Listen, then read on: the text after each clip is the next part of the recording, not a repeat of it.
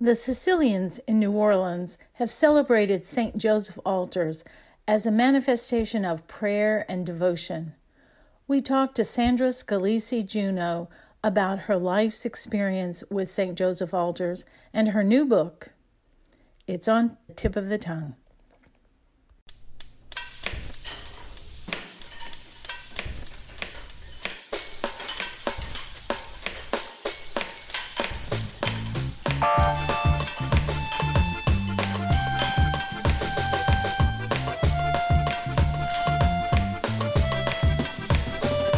Welcome to Tip of the Tongue, a podcast on the Nitty Grits Network, where we explore the intersection of food and drink and museums. This is Liz Williams. We're here today with Sandra Scalisi Juneau. She is an expert on St. Joseph altars all over, but especially those altars that happen in New Orleans. So welcome. Well, thank you, Liz. It's such a delight to be here and such a pleasure to be able to share this information. I know that you've written a new book. It's called Celebrating with St. Joseph Altars. And I know it's going to be hitting the bookshelves very, very soon. And so we're going to talk about that after we whet people's appetite for the book by talking about St. Joseph altars. So let me ask you, tell us a little bit about St. Joseph altars in general and how they came to New Orleans and become so important here. Well, you know, in Louisiana, we have a large Sicilian population, which is unique to the United States. I know you and I both share that heritage. Yes, that wonderful heritage. Yes. And a lot of these young men were recruited after the Civil War to work in the cane fields because of the labor shortage. So that's how the majority, but New Orleans had a connection with Sicily way before then. There was shipping going back and forth between Palermo and New Orleans prior to the ending of the Civil War, as you well know. So as these young men would come spend their 2 years to work in the cane fields to pay for their passage, they would then send for the rest of the family. Some of them went back to Sicily, but the majority of them stayed and sent for their families. They eventually went into the farming industry and into the grocery business. And all of our Louisiana Creole Italian foods are connected to those Sicilian immigrants who came over here. And so one of their practices was to celebrate St. Joseph's Day. Yes, you know, that's an old tradition that went back. So little had been written about the St. Joseph altar tradition until probably the mid-20th century. But according to legend, this oral tradition passed down from family to family. The tradition went back to a time in the Middle Ages when there was a famine in Sicily, and the people of Sicily prayed to St. Joseph as their protector of the family for relief from the famine. So the St. Joseph altar tradition has always been about abundance, thankfulness, promise, petition. It's a beautiful tradition that has so much richness to it. And as it was brought to New Orleans, the Sicilian in Louisiana's fertile soil, the tradition began to change and take on some of the traditions and foods of this region. So it became more enriched and it continues to grow even today. So how has it changed over the years? It's amazing, Liz. There's a commonality to all St. Joseph altars. Number one, no two St. Joseph altars will ever be the same. Each one is totally unique because of the artistry of the people who prepare them, the types of foods, whatever their choices are in linens and flowers and such. However, the commonality is that a St. Joseph altar is done in tribute to the trilogy, Jesus, Mary, and Joseph. So it's usually prepared on a tabletop with 3 steps above the tabletop. So it's 3 tiers, and each tier is dedicated to St. Joseph at the top, Mary in the middle, and Jesus at the last tier. So all of the foods are prepared with a religious symbolism. If you take apart a St. Joseph altar piece by piece and you look at each individual item, the richness of tradition is so extraordinary. There's so much to see when you see a St. Joseph altar. It's overwhelming. But when you take it apart piece by piece and you realize all that goes into it, all of the history, all of those recipes that go back centuries. It's truly extraordinary that it has continued in such a beautiful way. So I remember when I was a child, there were many more individual altars in people's homes than there are now. And you could see in the newspaper that there would actually be a whole section in the classifieds where people would announce that they were having a St. Joseph altar and were welcoming people to know about that altar so that they could come and visit. I don't see that so much anymore. You know, people are having private St. Joseph altars within their family, but not open to the public. But I think what the change came about right after World War II. Most of the altars were held in homes, sometimes in storefronts of Sicilian-owned businesses. But after World War II, there was such a surge of interest, you know, with husbands and sons away at war, so much need for prayer, for sustainability, that the tradition outgrew most homes. So they were then brought to large institutions. In my grandmother's case, she brought her St. Joseph altar to the Convent of the Good Shepherd, which was on Bienville Street. So tell me about your grandmother brought her altar. So for me, Liz, the beginning for me was in my grandmother's kitchen. As a young child, my first encounter with St. Joseph altars was when at around age 5. I was told that I was going to be married from my grandmother's St. Joseph altar. I had no idea what that meant, but I knew that I was pretty special all that year. And I was told on the Feast of Santa Lucia, which is December 13th. So all the rest of that year, up until March 19th, I knew I was special. Well, the specialness of St. Joseph's altar has really lived within me, has grown with me. I have grown with it. From my grandmother's kitchen, where right after Christmas, she would gather her crew of workers. We would have cousins come in from out of state to help with the baking. The joy of their voices, I can't begin to tell you, Liz, and this was in multiple Sicilian dialects, but the joy of their voices, I knew there was something special about this tradition, not to mention the smells, you know, the aroma of anise and oh my goodness, you know, lemon and all those wonderful flavors coming out of that kitchen. So as a young child, I knew it was special. Then I started noticing that other people were noticing. There were articles in the Dixie Roto magazine. Do you remember that one in the city? Yes. And then there were exhibits. There was an exhibit at Delgado Museum of Art, which is now New Orleans Museum of Art, where my grandmother made her cucciadati, the lacy fig cakes, and they were displayed on an altar in front of a magnificent painting of St. Joseph by a 15th century artist, which is still in the collection at the New Orleans Museum of Art today. But that was extraordinary. Then in the 60s, late 60s, my grandmother passed away. I had watched her year after year after year. And I kept saying, we called her Mommy. Mommy, show me what you're doing. No, too busy right now. Next year. Well, I watched. And this is the most extraordinary thing. When she passed away, I picked up her little tools. And to this day, it's like her hand is guiding me as I'm carving those cucciadati. There's this connection. It's hard to describe. But after she passed away, her younger sisters, she was the oldest of 5. Her younger sisters taught me everything that they knew about the tradition. And then I started asking questions. What does this mean? Well, why do we do it this way? And most of the answers were, well, because we always did, you know. But I dug a little deeper, asked other people, listened a lot, and then just really became so interested in it. I actually, in 2007, traveled to my grandmother's hometown in Sicily, Poggioreale, and I baked in the home of the Salvaggio sisters. I'm sure they're related to Salvaggios in New Orleans. There's a huge Poggioreale connection in New Orleans.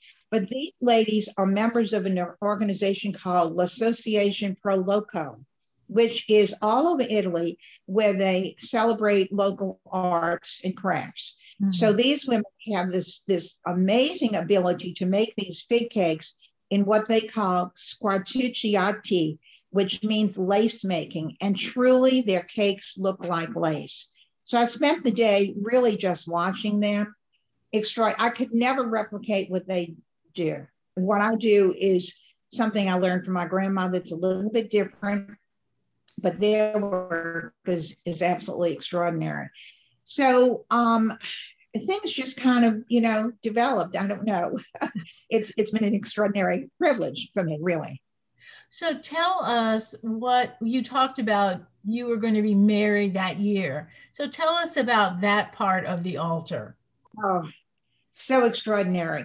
I don't know if much of your audience who will be listening to this knows about the Chupa Chupa tradition, but I'm going to explain it. Okay. Chupa Chupa means knock, knock. So 3 children, usually the grandchildren of the person hosting the St. Joseph altar, but now it can be as many as a dozen people. It could be adults, traditions change. But in our case, it was 3 children, myself, my cousin Joseph, and another cousin. And we were Jesus, Mary, and Joseph. And we were dressed actually just in Sunday dress. We weren't in costume. Mm-hmm. But the tradition is to knock on 3 doors. So this was inside my grandmother's house. So we would knock at the first door. And at the first door, we were told through the closed door, there's no room for you here. This is a replication of the Bethlehem story. Mm-hmm. So at the second door, Joseph knocks on the door and asks, can we come in? Do you have a place for us to stay? There's no room for you here. So then we knocked at the third door. At the third door, when we knocked, I barely heard the words. The door was open. Welcome, come in. The feast has been prepared for you. And it was so extraordinary to me. And I still feel it today. My grandmother's dining room, which I knew quite well, was so transformed that when I walked in, there was this overwhelming sense of joy that I still feel every time I get that aroma, that abundance, that abundanza that you get when you go to a St. Joseph altar. There's no other way to describe it. It's extraordinary. And so then did you eat or did you just look at the altar? So what happened then? According to tradition, the altar is then blessed in a special ceremony. A priest from the neighborhood church is invited to proceed. So there's a special blessing. And then the saints and the priest are seated at a special table that's been prepared for them and are given a small taste of everything on the altar. And there's a ritual to that. The meal begins with fruit. It's usually orange, grapefruit, and maybe a cherry or just 3 fruit. Orange, grapefruit, a cherry, or a strawberry. And that's just a little tiny taste. And that's whisked away. And then another little taste, maybe a little piece of a stuffed artichoke. And that's whisked away. And it's all done in tiny little bites and taste. Well, when it got to the pasta con lo sarde, which is the pasta dish that has sardines and sometimes anchovies in it, and it also has the greens, the finocchia greens. My cousin Joseph. That's fennel for those people who don't know. Yeah, it's actually anise. Fennel is a different vegetable. It's wild anise, which is a thin and it's a much more pungent taste than fennel. Okay. So my cousin, my younger cousin Joseph, who was, I think he portrayed baby Jesus. Anyway, he took one look at the pasta with the green in it and wouldn't eat it. But guess what? At 5 years old, little Sandra said, I'll eat it because the blessed food could not be wasted. That's one of the traditions. This food had been blessed. It could not be wasted. So I ate my portion and his portion. And then the courses kept coming.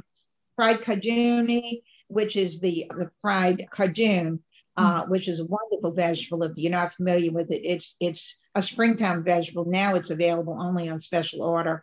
Many wonderful dishes. Froscia, which were the vegetable omelets made with various types of vegetables, green beans or maybe collard greens, or so many different varieties.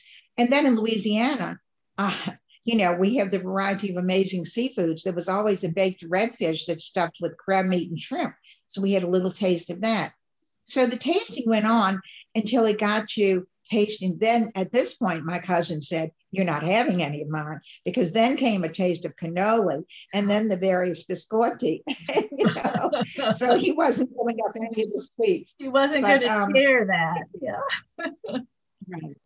So according to tradition, first there's the tupa tupa, then the saints come in, then the priest blesses the altar, then the saints and the priest are served a special meal. And then after that meal is completed, then the altar is officially broken, which means that everyone who's invited to the altar is then invited to partake in the feast, to share in the feast. Now, in a private home, it's a little bit different than it is at a public display, because what happens at a public display, all of that food remains on the altar. Most of the baked foods, the cooked foods, are whisked back into the kitchen, put into the refrigerator, or served to guests who come. In my grandmother's case, at the Convent of the Good Shepherd, they would set up tables outside in the garden. They served thousands of people. It was extraordinary to see. People just came filing through, and served plates of this amazing food. And then they would leave a donation, which went to the sisters of the convent. The whole thing was all about generosity, about sharing. And even to today, it's changed so much, but that spirit of generosity is still there. Yes, yes. So also, I think that there's a camaraderie and a special kind of connection that those people who come together to cook together also must feel. It's amazing. If you walk into any kitchen, I always say, where there's stuffing and roll, you're going to be stuffed by something. You're either going to be a stuffed artichoke or a stuffed eggplant or a stuffed melon or something. But you're also going to experience that camaraderie, that sense of connection. And as people are rolling out, Joe, it's the stories come rolling out. It's so extraordinary to me. And every time I've experienced this, baking with individuals in their home or in church groups, it happens every time. The stories just come rolling out with the dough. It's amazing, truly amazing. So those connections are sacred, truly sacred. And that's why I always think it's wonderful to have people of multiple generations there so that those stories can be passed on. Absolutely. Not just shared among peers, but also passed on to the younger generation. Absolutely. I am so blessed, Liz. This Christmas, we don't do a big St. Joseph altar in this family. I help with so many different St. Joseph's altars, but at Christmas, we always bake together in my home. I had 4 generations in my home. Myself, my daughter, my twin granddaughters, and their babies. And the youngest was too young, but the 3-year-old was so excited to be able to put those little sprinkles on the kuchadadi. So now it's truly a blessing to see that continuity through the generations. It really is. My favorite thing was my grandmother made the Regina cookies, the ones with all of the seeds, sesame seeds on the outside. Yeah. And I remember when those sacks of sesame seeds would come into her house, that was the signal, we're going to be doing this. Mm-hmm. I always associate sesame seeds with my grandmother because of that. Okay. Yes. Right. And for me, it's the smell of anise. If I smell anise, I'm immediately transported back into the kitchen comfort of my grandmother's, home. It's just this amazing, But what was your family name, Liz? My grandfather's name was Bayamonte. So he was Francesco Bayamonte. And my mother was Giuseppina Bayamonte. So that's why we went to every single St. Joseph altar that there was in town. And then my grandmother was Elisabetta Lecce. Lecce. Now that name is in my family also. We probably related if we dig far. Yes. We probably are. Yeah. There's so much about this tradition that is so extraordinary. One of the things that I've noticed in the change, my relatives in Sicily still make the St. Joseph's altars in the same way. The pictures are extraordinary. They're exquisite in their simplicity. White linens, beautiful fresh greenery, oranges and lemons for color, and then the cookies, and then the cooked foods are put on just for the blessing and then taken off to be shared. I even have cousins who left Quadriali and moved to Australia. So I have this whole Australian group of cousins who do the St. Joseph's altars in that same way. The pictures of their altars, even today, are identical in that simplicity and elegance. What we've seen happen in New Orleans in the 60s, during that Italian-American spurt of, yes. Going back, when the Sicilians came to Louisiana, they never referred to themselves as being Italian. Right. They were either Calabrese or Trapanese or from their region. That was what they related to. They never related, because Sicily had not been unified, and they did not relate to being Italian. Mm-hmm. But then in the 60s, there was this spurt of Italian-American, pride. What started popping up on St. Joseph's altars in Louisiana were the colors of the Italian flag. You had red, white, and green bunting behind. You had red, white, and green flags. You even had lucky beans striped in red, white, and green. And when I look at that, it's almost kind of a great to me, but it is what it is. If a tradition is going to be allowed to live, it has to be allowed to grow and change. Mm-hmm. And just like a language, if it's static, it will be a dead language. So the tradition is living, it is growing, it is changing. And that's just one of the changes. What another amazing change that has occurred is how it's become multicultural. Mm-hmm. In Louisiana, we celebrate everything. You know that. Among our Hispanic, our African American, even the Asian populations, St. Joseph's Day is celebrated in special ways. And their St. Joseph altars reflect the artistry of that particular heritage. I had the privilege to teach at Xavier University through Dr. Kim Vaz Duval. Do you know Kim? Amazing, amazing woman. She invited me to teach a class of freshman students. We had an auditorium of 12 rounds of 8 with freshman students who knew nothing about baking. And I'm explaining to them about this tradition. And we set up working stations where they prepared the dough. We had the big filling already prepared.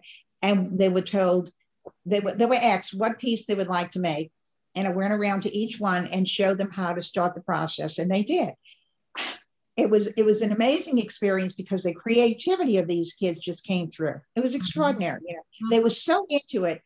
You can't even imagine freshman students being so into an ancient tradition that they knew nothing about. As I'm explaining this to the class, I mentioned it's almost like pie making. You do a layer of dough, a layer of figs, and a layer of dough. And a hand went up in the back. How do you make a pie? And I thought, I'm in trouble here. And then I explained to the students, and I did this over a series of, I think, three or 4 years. And Xavier University put together a beautiful St. Joseph altar each year. I don't know that they did last year, but of course, everything changed last year. But in the class, I explained to these students that your preparation of a Cucciadata is your prayer to St. Joseph. It's your way of offering your prayer to St. Joseph. So we want you to do the best that you can possibly do. And of course they had a choice. I said, okay, we can do fish, or we can do crosses, or we can do hearts, some of the traditional symbols, or you can do anything you'd like. So I went to one table and this young lady was making, and I couldn't recognize what she was doing. I said, what are you doing? She said, I'm making an A+, because that's my prayer. I want an A+ in this class. And if you look in the book, the altar at Xavier University has her Cucciadata with an A+ on it. That's wonderful. One of those priceless stories that I treasure. I've been so privileged, Liz, to work with so many amazing people, to be connected to so many amazing people through this tradition. It's just been extraordinary. Yes. Well, so tell our listeners a little bit about what a lucky bean is. You talked about a lucky bean, but a lot of people don't know. And some of the other kind of fun aspects like the lemons and other things like that about the altar. There's so many stories. There's one section of the book that I devoted to little miracles. And there's one of the stories of the 3 lemons in the book. So extraordinary true stories. Anyway, about the lucky bean. I'm not sure why it was called the lucky bean, but I know that it relates to during the famine of the Middle Ages, the only crop that grew was the fava bean. It's a hardy crop. It became the sustaining crop for the people who were starving. Previously, it was only used as fodder for cattle. People really didn't eat fava beans. However, it became their sustaining crop. So it became a symbol of their hope. And I think it's a symbol of resilience. But when the Sicilians came to New Orleans, for some reason, and I haven't found out yet, it became known as the lucky bean. Now, there are lots of stories related to the lucky bean. Oh my goodness, you can fill a book on that. But every New Orleanian, I'm sure you have one, I should have one right next to me, has a lucky bean in the back of the drawer, or in the cash register, or in the pocket, or in a purse. If I go to a jacket that I haven't worn in a couple of years and I'll reach in their pocket, there's my friend, there's my lucky bean. It's like this connection. It's just one of those symbols that is so rich going back so many years, the lucky bean. So the lucky beans are actually fava beans that have been roasted, and they have to be roasted. If they're not, then they won't hold up. Then they're blessed at the St. Joseph altar. So you have to have a blessed lucky bean, not any lucky bean. Oh, right. And right. then, exactly. And then it will last, after it's been roasted, it will last for years. If it's not roasted, then it will just disintegrate, So that's one of those special things. What the lemons, there are so many traditions about the lemon. The story is that if you steal a lemon off of a St. Joseph's altar, St. Joseph will help you find a husband. Don't ask me how. I mean, poor St. Joseph, he gets buried on his head to help you sell a house. You know that. But this is one of those things. If you steal a lemon off of St. Joseph altar, a blessed lemon, then, St. Joseph will help you find a husband. Well, my story about the 3 lemons goes one step further. It's St. Joseph working overtime on this one. So what's the story? Well, tell you have to read the book. Okay. It's beautiful and a true story. It is an incredibly true story. And it's just, when I heard the story, I just shook my head, But I heard one the other day. The sacredness of St. Joseph's altars is incredible. I just heard this story. There's a wonderful group of ladies in Lacombe who put together a St. Joseph altar there. There are 2 different churches that I worked with. And for one of the altars, the lady in charge would give the blessed candle off of the altar to each of the young children who portrayed the saints. So the little girl, who was Mary, was being raised by her grandmother, and for some reason she hadn't picked up her candle. So the woman in charge of the altar said, well, I'm just going to drive over to her grandmother's house and bring it to her. True story. This just happened last year. She drove to her friend's home in Lacombe, and when she got there, the woman was kind of shaking in the window, kind of like she was trying to get her attention. She went into the house. The woman was having a stroke. She couldn't get to the phone. The person who brought the candle got to the phone, got the ambulance, got her into the hospital, saved her life. You think St. Joseph wasn't in charge with that? I mean, what's the chance of her bringing that candle on at that moment, at that time? Just, you either believe it or you don't. Right. So, right. But it's about faith. It's about hope. It's about love. It's about abundance. It's about sharing. It's about all of those amazing things, Well, we still have the St. Joseph's altar that you designed for us at the museum. And so that's always wonderful. And people are always happy to be able to see it because they've heard about it. But if they don't come at the right time, of course, there's no way that they can see one. I can't begin to tell you how gratifying it is to know that it's there year round as part of a permanent exhibit. As you may know, it is the only permanent St. Joseph altar in the city now. The one that was on display at the Italian American Museum that I put together, it was beautiful.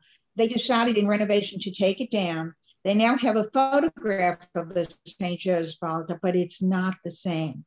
I saw the expressions of people as they came into the Southern Food and Beverage Museum, had never encountered a St. Joseph altar before, and they were awed by it. And I know that you still get that with people coming in. I just wanted to say how excited I am to talk to you about it and to see that the book that you had talked about writing is finally written. Well, you know where the kernel came from for this book. In 1969, right after my grandmother passed away, my family was invited by Mimi Sheraton. At the time, Mimi was head of events for Hallmark Card Company. She contacted our family through the Gust family in New Orleans and asked if we could bring a St. Joseph altar. This display that she was doing was for 6 months. It was for festivals from around the world. She contacted us because her Italian friends in New York in 1969 had no idea what a St. Joseph altar was. That has changed now. St. Joseph altars are celebrated all over the United States now, but at that time they were unaware. So when this invitation came, it was directed to my grandmother who had just passed away. Family members said it couldn't be done, and my mother and I said, "Oh yes, it's going to be done." So Hallmark sent three airline tickets, one for me, one for Mom, one for the cakes. Imagine this. You're getting on the plane with these boxes of cakes, and I'm saying, "Don't touch my box." So we went up, they put up this amazing display. They sprayed the cakes with acrylics, which it was a 6-month display, and it was wonderful. It was so well received. And what Mimi Sheraton said to me at that time, "Sandra, somebody needs to be documenting these recipes." And so there was the kernel. Yes.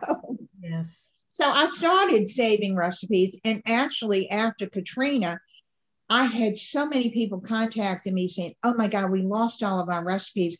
Do you have a recipe for this and for that and for this?" And yes, I did, Mm-hmm. So I knew there was a need, but life gets in the way, one thing after another, So right.